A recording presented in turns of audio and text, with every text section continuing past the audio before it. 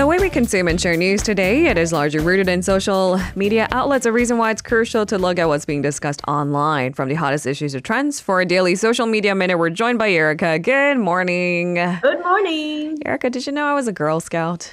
Did you know I was a Girl Scout?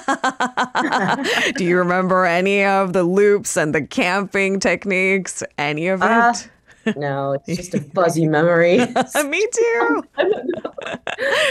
It apparently takes a great deal of practice for you to hold on to some of those skills acquired at a young age, and for some, a dedication of entire life, which brings our attention to our first buzzword of the day. There is a big event where campers, young campers, can come together to share skills and acquire new ones too. Exactly. The 2023 World Scout Jamboree has officially kicked off. The opening ceremony took place yesterday. And the Jamboree is going to take place until August 12th. This is the second time that Korea is hosting after the first time back in 1991. This year also marks the 100th anniversary of the Korea Scout Association. Look at that, a long, rich history and a momentous occasion. So what is the World Scout Jamboree exactly? We're streaming some of the images. I'm seeing a lot of flags. I'm seeing what looks like campsites. Yeah, so the World Scout Jamboree is basically a global youth camping festival / culture Olympics. Sounds fun. That's held every 4 years. If you are in Seoul right now, you'll see a bunch of teenagers walking around in their scout uniforms. I saw a bunch of them at the airport when I flew in last week, and some more actually. I drove down to Kimcheon to visit a family over the weekend, and there were a bunch of them at the highway rest stop area. They looked super excited. Anyways, the Jamboree, the history goes all the way back to 1920. And since then, the event has been held every 4 years, hosted by many different countries.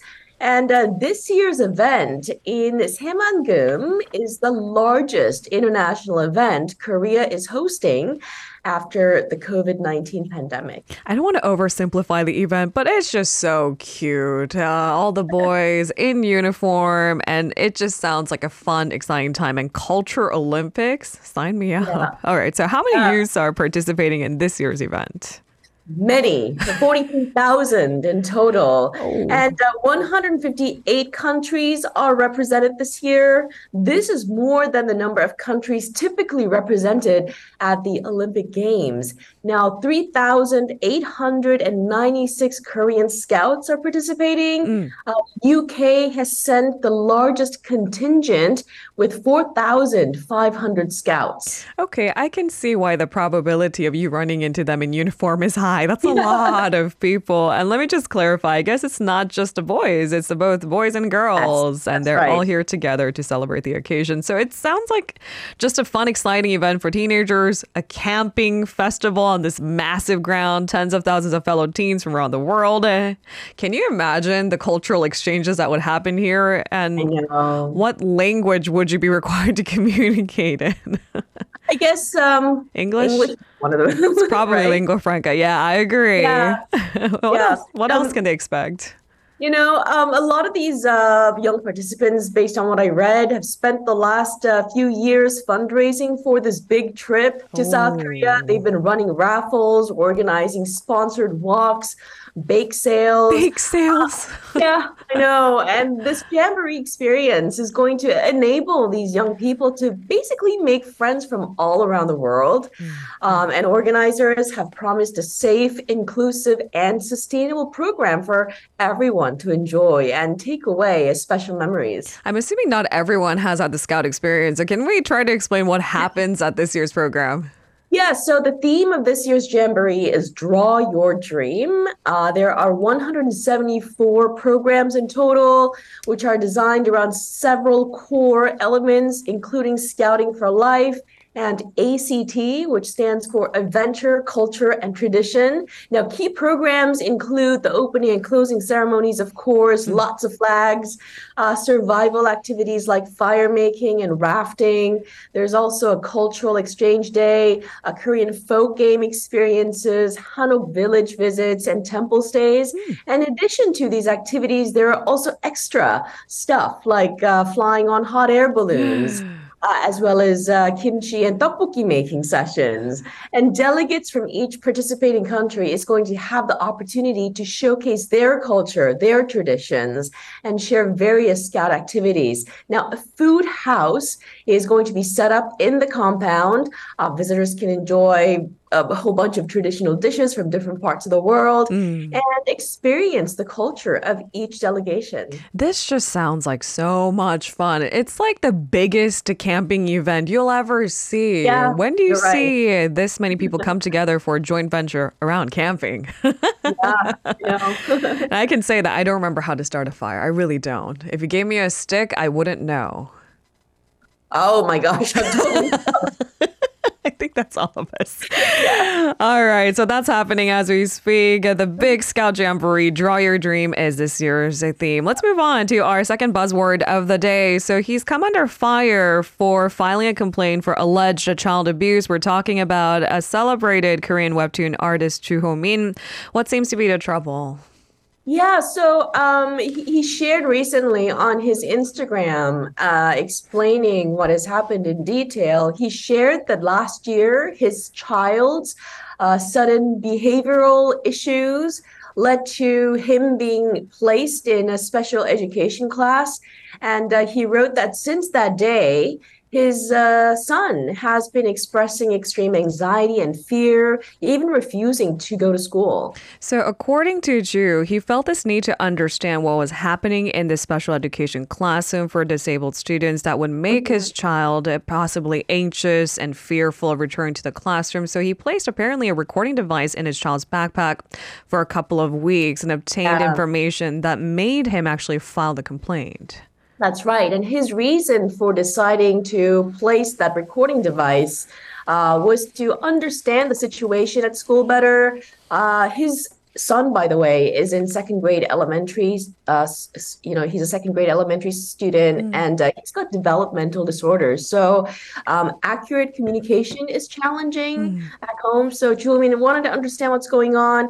According to Ju, the recorded content apparently revealed situations that were difficult to be seen as mere discipline.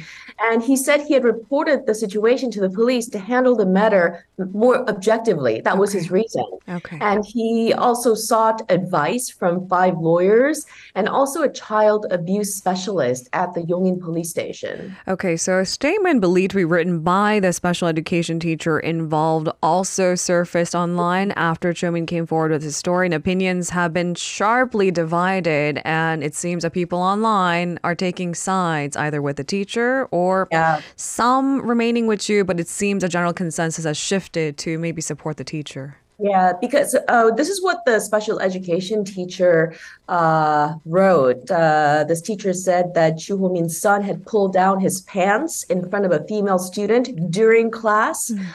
The girl was shocked, refused to go to school, and the case was reported as school violence. Now, the recorded conversation between the special education teacher and Chu Ho-min's son captured the teacher expressing concern about the son's behavior.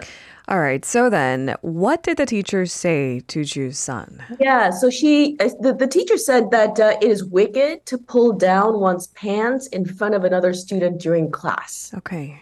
They use the expression wicked.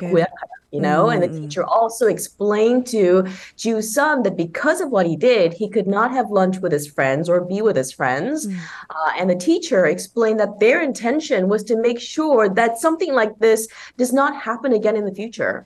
Okay, so Juomin, the webtoonist, has emphasized the matter is currently under trial and that people should wait for the court's verdict to determine whether teachers' actions were appropriate discipline or abusive to a child with developmental disorder. So it's a sensitive issue, is it not? But it seems that the public is already outraged, taking sides. Yeah, that's right. However, Julmin has apologized to this female student Okay, involved and her parents right. for the behaviors his son displayed. Now, as you said, as the trial's outcome is still pending, there are plenty of conflicting opinions regarding Ju Ho-min's decision to file a complaint against the teacher. Now, 80 teachers and parents have submitted a petition in support of the teacher. The Korea Federation of Teachers Association submitted a petition to the Suwon District Court.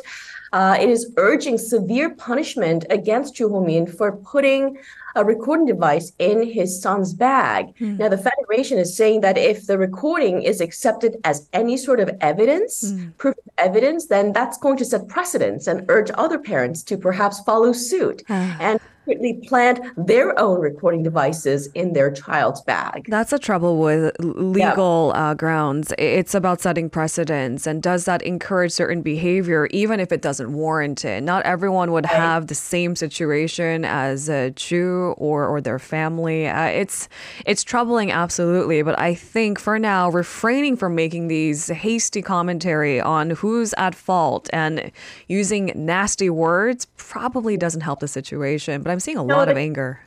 Exactly. The consensus is not helping Ju Ho-min because a TV show that features Ju Ho-min, which was scheduled to start airing on August 1st, has been indefinitely canceled. The teacher who was sued by Ju Ho-min has returned to work. They were temporarily suspended.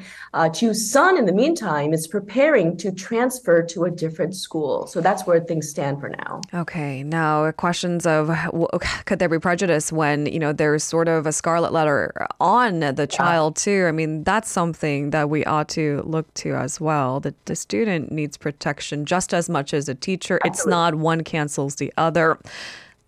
It's sensitive times in light of the recent apparent suicide of an elementary school teacher. Right. But for now, I guess refraining from that nasty commentary, that might be a good start.